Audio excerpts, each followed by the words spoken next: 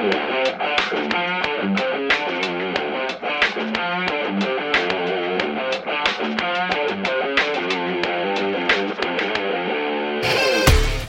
and welcome to the Transfer Window. This is the podcast that not only takes you inside the biggest deals at the biggest clubs in world football, but brings you insight and analysis on the issues that matter every Monday, Wednesday and Friday.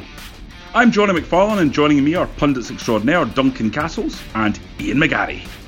On today's Transfer Podcast, Duncan Castles takes us inside his scoop that 7 Manchester United players are now considering their futures at the club.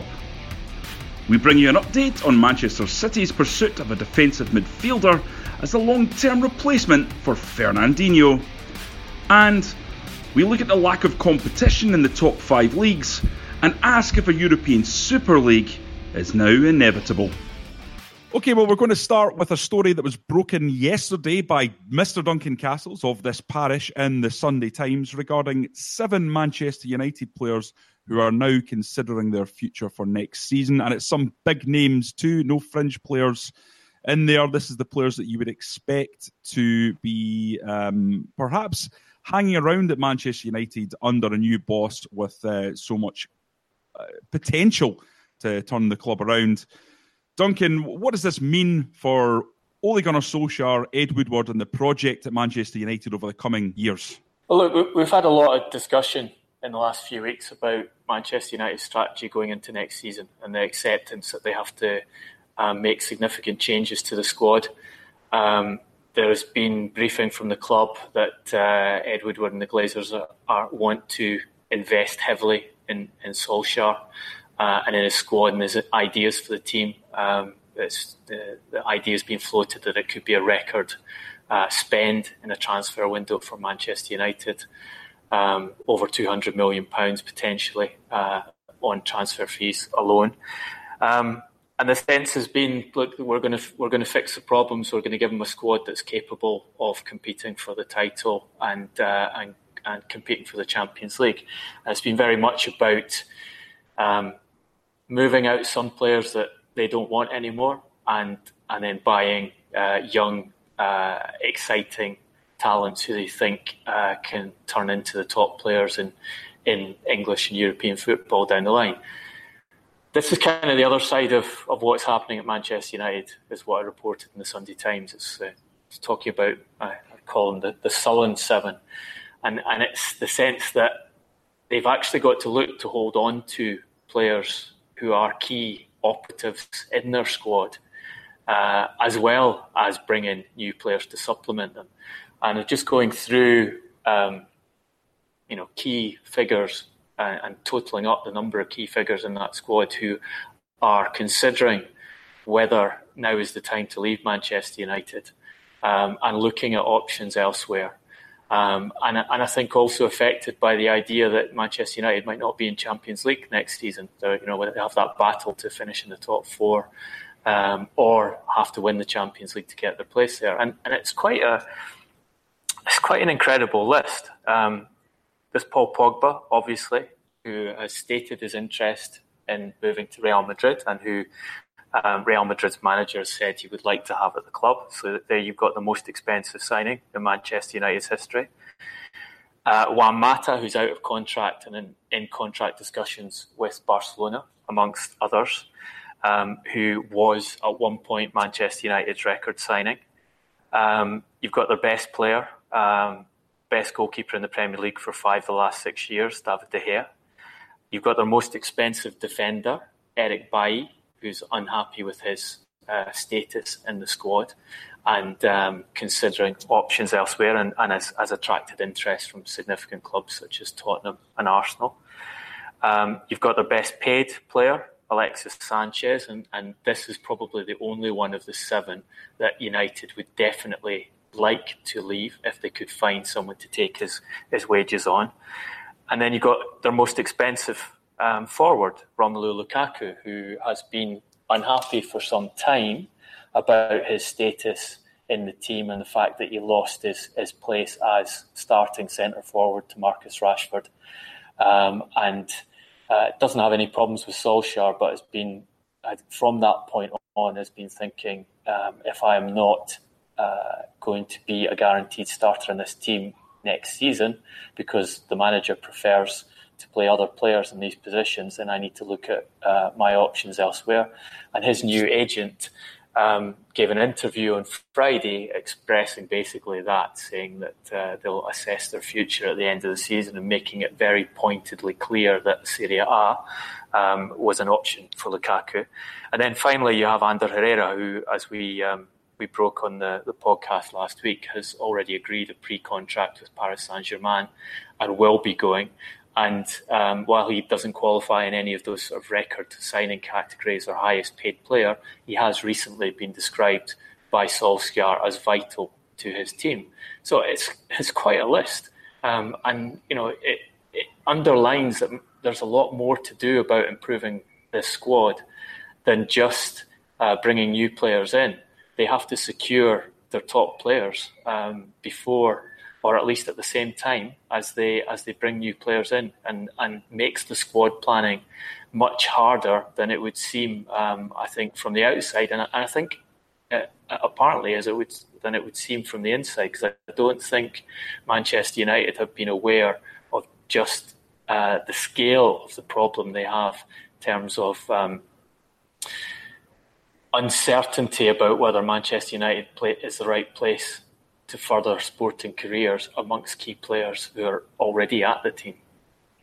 I think this has more than a slight whiff of the morning after, night before about it. The natural enthusiasm and almost giddiness which enveloped Manchester United as a football club, and certainly the dressing room in the first few weeks of Ole Gunnar Solskjaer's interim reign has all but evaporated. And in that time, we saw almost every single player give interviews about, we want Ole to get a job because he's great and he's brilliant and we all love him. And since then, 3 defeats in 4 games has brought reality very much back home to Manchester United about how much work there does have to be done in terms of restructuring the squad. It's a squad which has proven itself to not be capable to compete for the Premier League title. They've got a very, very difficult task in overcoming Barcelona in Champions League quarter-final over the next 2 weeks. And they've got a huge amount of work on, and it's about strategy now more than anything, because there are players in that sullen 7 that Duncan has listed who they probably could either afford or cannot avoid losing, i.e. Herrera, Mata, who are out of contract, who make their own decisions. Bailly, who has been very inconsistent. Sanchez, who we know is just a bad smell in the dressing room. Lukaku has, again, failed to really reproduce the kind of goal-scoring form at a consistent level for Manchester United that he has done at Everton, and even maybe even more impressively in loan moves when he was at Chelsea. So for Solskjaer, Ed Woodward, and a potential new director of football, who it's been stated they want to have in place for the start of next season, their biggest problems are obviously trying to convince De Gea and Pogba to stay. That's the priority. And other than that, is looking at the other 5, as Duncan said, trying to move Sanchez out because he's the one that unanimously needs to go. With regards to the other ones, well, shopping for football players isn't quite as straightforward or easy as some people might think it is. Not only is it extremely expensive with regards to transfer fee, agent's fee, and then obviously the contract itself, but it's convincing players that they're coming to a club that has ambition, that can fulfil their personal ambition in the team environment, and ultimately bring them sporting success. Now, that's not something Manchester United can guarantee anyone right now. And I suspect what they need, and this would be, if you like, Solskjaer's dream scenario, is some kind of catalysing incident or signing which convinces the other players at the club to stay, as well as other players who are considering joining and they're considering signing to come. Now, that could be progress beyond Barcelona in the Champions League and possibly even into the final and beyond, who knows. Or it could be that if United are shrewd, which they haven't been, we have to say that in the transfer market, but if they are shrewd and they are strategic, they have already got a big, I won't say star name, but a very significant signing in the pipeline, ready to unveil at the end of the season and make a statement, therefore, saying this is why you want to come play for Manchester United, because you will be playing in a team with ambition. You will be playing in a team which has a chance of winning titles, etc., etc. And that's your dream kind of scenario with regards to how you turn a club's fortunes around in terms of making them relevant again. However, flip side of that is lose Mata Herrera, potentially lose De Gea, which looks likely, potentially lose Pogba, or at least get yourself involved in a prolonged transfer wrangle with Real Madrid, which United fans have been frustrated with before with regards to Cristiano Ronaldo's move, which was delayed a year until after the 2008 European Cup success. He then moved in 2009 to Real Madrid after Fergie famously said, "I wouldn't sell that club a virus." So I think these are contesting times for Manchester United with regards to what they do, because just look up above them. They've got Liverpool and Manchester City in far superior shape with regards to depth of squad, first 11, ability to compete on all fronts, as well as Manchester City continue to show, despite Pep's protestations that a quadruple is impossible. And that's their noisy neighbours. So this is a major, major problem, and one probably, I hope, that Solskjaer had at least thought about, but certainly one that they shouldn't be in. They shouldn't be in this state. There should have been more strategic thinking ahead of this. They shouldn't be in contract negotiations at the 13th hour, or 11th hour, I should say, with Mata and Herrera. Those decisions should have been made long ago, and even Pogba, who's 2 years out of contract this summer. So, yeah, big summer for United and for Woodward and whoever the director of football is going to be. Just say on Lukaku, in terms of his scoring, he was the highest scorer for Manchester United last season, and he is the leading scorer again for them this season. And his goal per minute ratio is better than any of the other forwards in the team. It's a goal every 170 minutes. And better than anyone apart from, interestingly enough, Marouane Fellaini, who has already gone. So I think, it hasn't been a good season for Lukaku. He struggled at the start of it. There were a number of reasons for that. I don't think, even though they're mates, I doubt very much that Lukaku will be boasting that he's ahead of Fellaini on goals per minute ratio. No, but look, the point on Lukaku is he's still delivered the goals despite not being first choice under Solskjaer, despite struggling after the World Cup with fitness and weight, and I think there were some personal issues in the background that affected his focus in the early part of the season. So he would be a difficult. You'd have to be very clever, very certain that you don't want that player anymore as part of your squad before you let him go to Serie A in the summer, because you've decided that Marcus Rashford, whose shots on target ratio still stands at slightly over 50%, despite having been moved to that centre forward position, is the man who's going to lead your attack and help you win a Premier League title. Well, you say that about Lukaku, Duncan, but interestingly, negotiations with Marcus Rashford's representatives have been ongoing as well with regards to tying him down on a new long-term contract. So it's a bit of a state, really, when you think that Lukaku's considering his future. Rashford clearly hasn't yet been satisfied with either the offer he's been made or indeed what is in prospects for Manchester United in the next 1, 2, 3 years in which he'd be signing up for.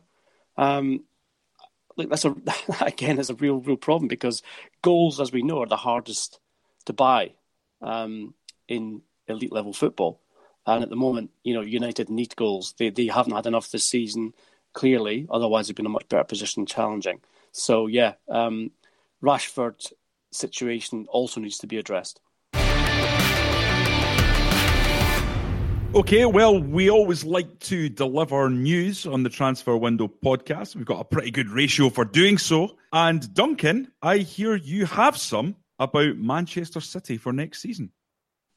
Yeah, it's more of an update of where Manchester City are in terms of filling their key recruitment priority for the summer window, which is a midfielder capable of taking on the Fernandinho role, capable of sharing duties with the Brazilian next season, and and also playing elsewhere in the midfield, giving Guardiola a second option in that key position in front of the defence. They feel they're quite far advanced in securing the player. One of the major candidates is Rodri at Atletico Madrid. The advantage of that Spain international is that he has a defined buyout clause, which is accessible for Manchester City. He's interested in coming. They rate him highly. Guardiola likes him a lot, and he looks at present to be a better bet than, for example, Ruben Neves, who's another player in that position that they've pursued for a long time. They know Neves can do it in the Premier League, but the problem with Neves is that Wolves are in no need of money and value him at over 100 million. And that is significantly more than they would have to pay to get Rodri from Atletico. Rodri's an interesting one because he is one of a number of holding midfielders that Jose Mourinho recommended to Manchester United signing. And he tried to push him on their transfer list actually just before Atletico came in and signed him. But basically, I think Atletico became aware that United were interested in the player and moved quickly to get a deal done while he was still cheap and available, and he's been a huge success for them. So that's where Manchester City are in that area of the team, and I think there's a reasonable chance we'll see that signing being completed before the end of the summer. I think it's very likely, Duncan, having spoken to sources at Manchester City. I'm told there have been several conversations with the players' representatives. The player has indicated his desire to go to Manchester City. He sees that as an exciting project for him. He's only 22, 23 this summer. Very impressively made a mark on Atletico Madrid this season, playing 40 matches in all, notably 27 in La Liga and 8 in the Champions League. His role and his discipline is something which is key. He doesn't, for a young man, get overexcited and go out of position. He, I think, almost thrives in his role as a player who breaks up offensive play in either the middle third or indeed his own final third of the pitch. And I think City are very keen on for the reason that he shows that tactical discipline already for a young man. Also very impressive physically, as Fernandinho is, but mobile. And also he has that top-level experience. 27 La Liga appearances, 8 in the Champions League. You can't imagine him not coming and hitting the ground running at City, and therefore being able to be a very effective player for them. And also, just look at the players that he's competing against. I mean, Thomas Partey is one of my favourite players of last season in the Atletico Madrid midfield, albeit he can be a bit more offensive. But, Rodri, for players come in, has done exceptionally well. And I think as well, City are going to be advantaged by the fact that there's a little bit of discord at Atletico now. I think there's some feeling both at the club and possibly, certainly in the press, that the Simeone era is getting towards a point where maybe it's just gone on a bit too long. And for Rodri, getting out of that before things start to dilapidate or indeed break up further would be a good move. Yeah, he's just 22 years old. They completed the deal with Villarreal last summer for around 20 million initial fee, so they make a big profit on it. But I think one of the key things is his height. He's 1.91 m. We know that Manchester City are short on players of stature, and it's something that Guardiola likes to have one or two extra in there to compensate for having to play so many smaller players, mobile players in his attack. And it's going to strengthen him even further. I think what was quite impressive for me in the way that City played Brighton in the FA Cup semi-final was just how strong they were in central defence in terms of clearing away set pieces, which is Brighton's main attacking threat.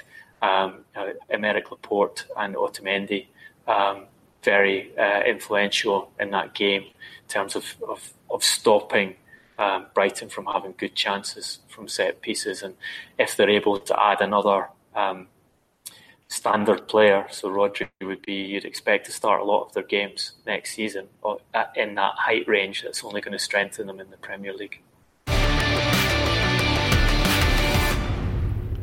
Well, in Europe's top 5 leagues, the big clubs in each one lead the way, and significantly, with the exception of England.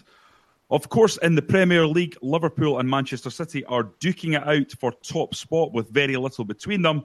But in France, PSG are storming away with the league. In Italy, Juventus. In Spain, Barcelona. And in Germany, Bayern Munich have come back after Dortmund took an early lead in the league and are now storming clear. They just won 4-0 at the weekend. Ian, are we in a situation now where this polarisation between the truly big clubs and the rest in every league is becoming more and more stark in a way that continues to underline the case for further revamping of the Champions League and potentially a European Super League in the future? First of all, Johnny, I've got to congratulate you on a Dr. Duncan Castle's intro question, as long as a quick fire round. Got there in the end. Exactly, you did indeed. But yeah, you make a very good point. There seems to be a cyclical nature in the top 5 leagues in Europe, whereby a club dominates, and then you get a real title race, maybe 1 or 2 years in a row because of maybe freak of nature or decent investment, etc., etc. But at this weekend, both Juventus and PSG could have won the league in early April. In fact, Juventus missed that opportunity to be the quickest ever Scudetto when they drew at the weekend and are now 20 points clear of Napoli. Paris Saint-Germain, never in doubt. They seem to do this every season anyway. And then Barcelona, I think, it's significant in their late 2-0 victory against Atletico, effectively sealing their title.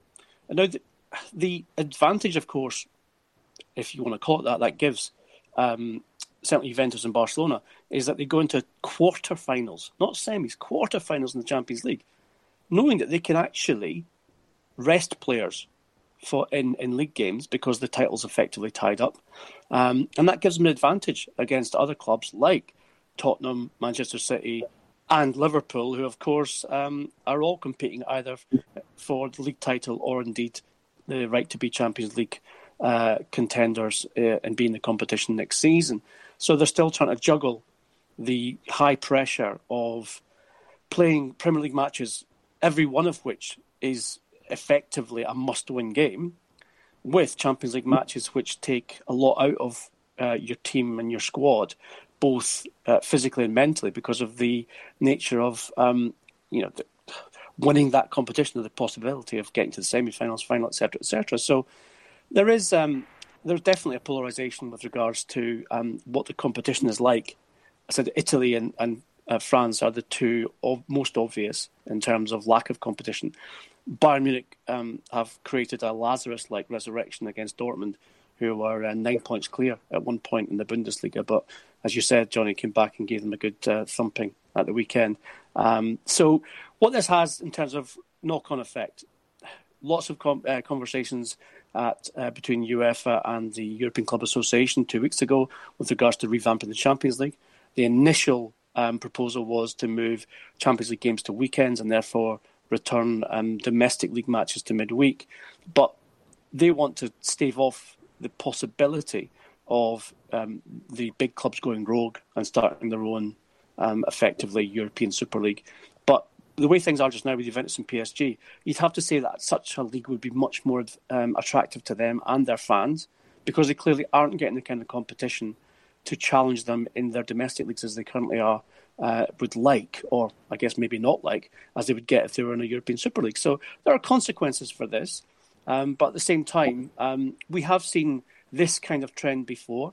And what the reaction to it from UEFA has always been to try and broker a deal which makes the big clubs easier to progress to the latter stages of the Champions League, therefore get more financial reward for doing so, and therefore hold the whole sort of competitive nature of the central competition together.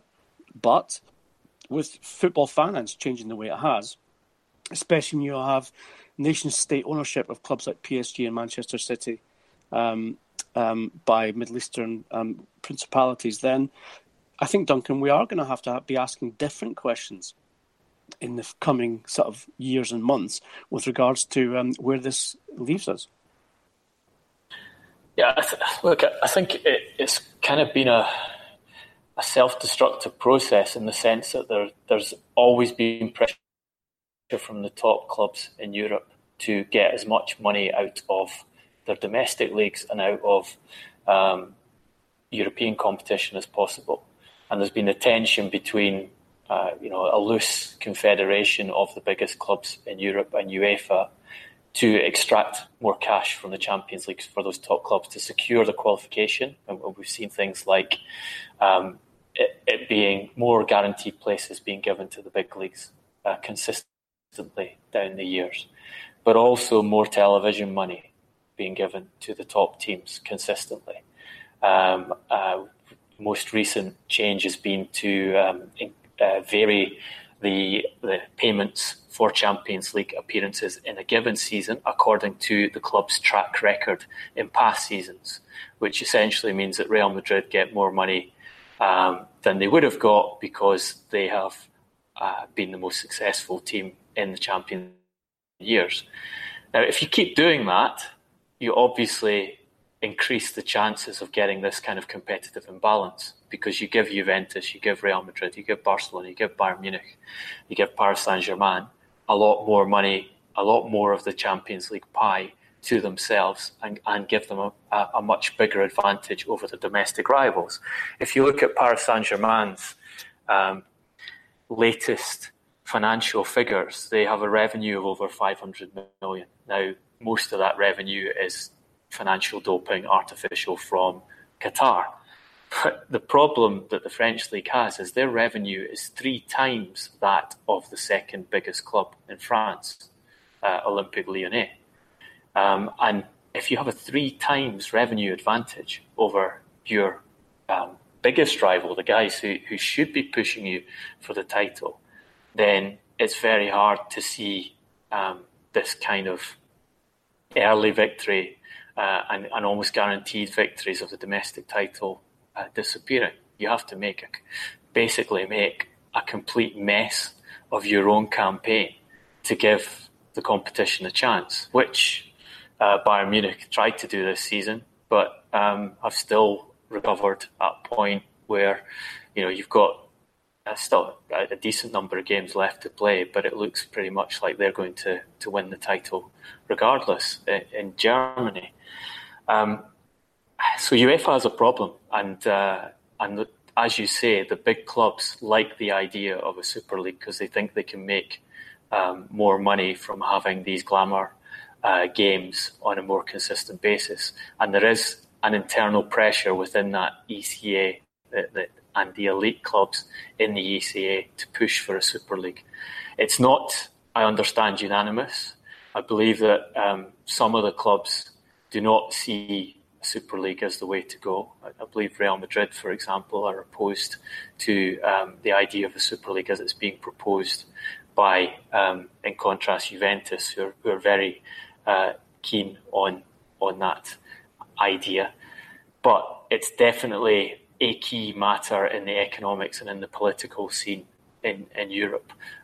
Even in the Premier League, which has thrived on having one of the most equitable distributions of broadcast revenue of all the European leagues, and therefore I think as a result we have this situation where you've got 6 clubs who have the financial wherewithal to realistically compete for the title at present. Even the Premier League has removed some of that egalitarianism with its new broadcast structure, in that previously the overseas rights were divided absolutely equally between the 20 clubs in the Premier League. The next deal coming in will see that overseas revenue, which is on course to be bigger than the domestic revenue in the next rights deal, divided according to performance in the league. So essentially, Manchester United, Manchester City, Liverpool, Tottenham, Arsenal, Chelsea can expect to get more of that overseas revenue and have a bigger advantage over the teams at the bottom going forward. And I think something that hasn't really been commented on a lot is we've had this, excellent title race between City and Liverpool, and we've had, two teams at the top getting close to record points totals, and an argument that it's the best Premier League ever because of that. It's not really been commented that the bottom half of the division is probably the worst and least competitive it's ever been. So Huddersfield went down almost the equal earliest relegation of a team in Premier League history. And Fulham went down, I think, the week after. So you've got two of the relegation places decided with many games left to play, which is unusual.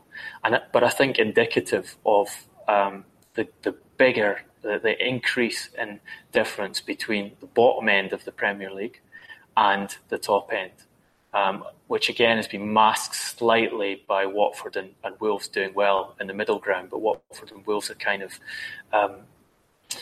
unusual clubs in the sense that one has great funding from China and a very good recruitment policy, and the other has a really good recruitment policy with the Pozzo family leveraging a scouting network that's been successful at recruiting players from all around the world for their clubs for well over a decade now. So both are really good in the transfer market, and I think that's the reason why they've been able to deliver reasonable league positions, and in Wolves' case, a lot of good results against the top six sides. But essentially, we're seeing the Premier League get more polarised as well. It's just the Premier League has an advantage in that the polarisation leaves a group of top teams who are very competitive between each other. So you get an interesting top end of the league off the back of that. How big a factor, Duncan, is the Premier League and its financial power in disrupting the demands or the desire from someone like PSG, say, who are in the French league where they don't have that level of competition to face? I think it's a factor because obviously the Premier League clubs are less likely to want to sacrifice the huge money that they make from their domestic competition for a European Super League. So they will want it structured in a way that they can retain Premier League representation and retain the broadcast revenue from the Premier League. But that hasn't stopped them. We've seen Der Spiegel's stories on the kind of the background discussions that these clubs have been having about a Super League. It hasn't stopped them from being involved in the discussions and being positive towards the general idea. So it doesn't mean they're going to be able to. The Premier League will stop it. I think more of a factor in stopping this is something like FIFA, who are against the idea of a European Super League if they're not involved in it, and are threatening that were clubs to unilaterally set up a Super League outside UEFA's auspices, that they would remove the right of players involved in that Super League to play in the World Cup. So that's kind of the stick which FIFA, one of the governing bodies, are trying to keep a lid on this. However, were those European Super League clubs, I think, to go to FIFA and propose that the Super League was organised by them and FIFA were to have access to the revenues from it, perhaps that threat might disappear.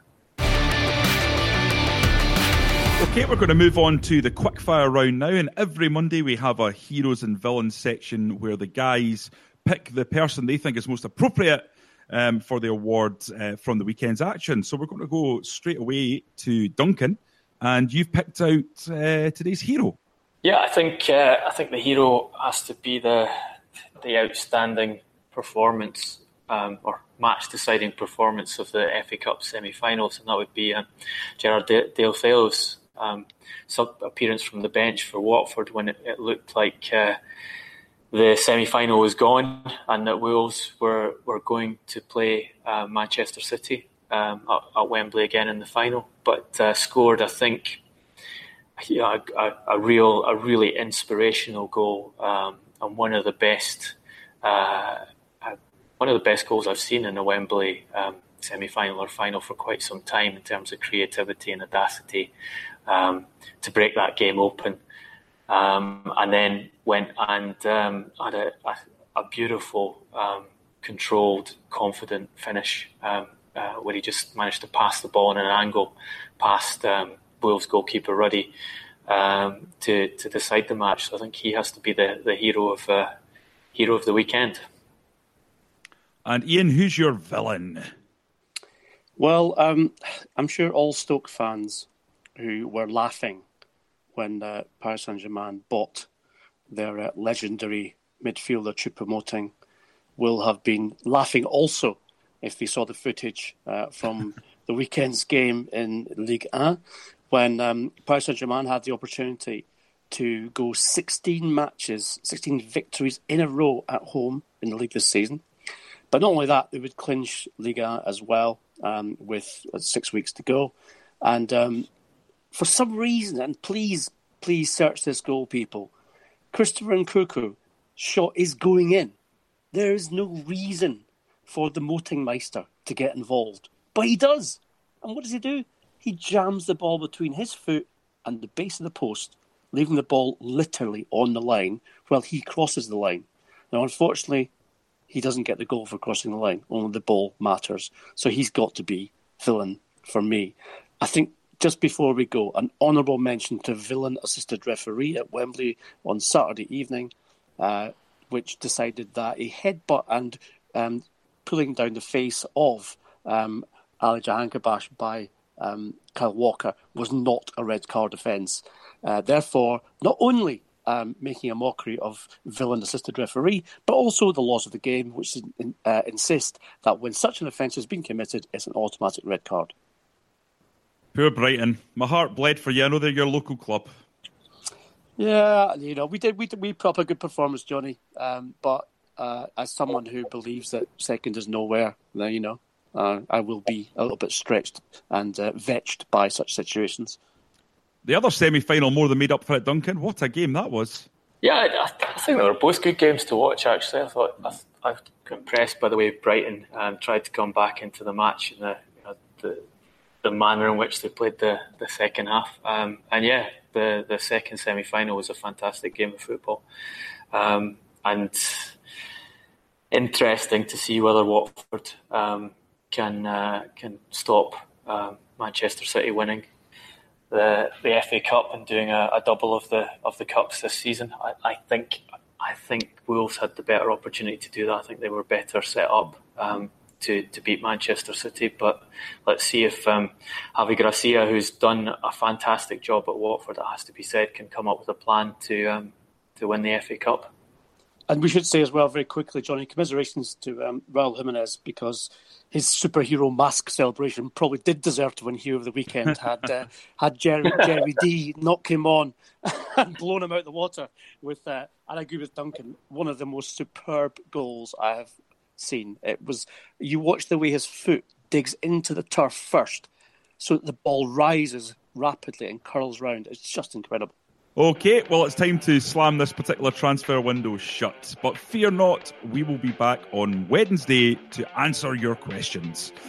To continue the debate, you can contact us on Twitter. We have our own transfer window official account at Transfer Podcast. And each of us has our accounts. You can get me at Johnny R. McFarlane, Ian at Garbo SJ, and Duncan at Duncan Castles. If you like the podcast, and we know thousands of you do, please give something back by popping onto iTunes and giving us a 5-star review, as this helps us reach as many listeners as possible. Until Wednesday, thanks for listening.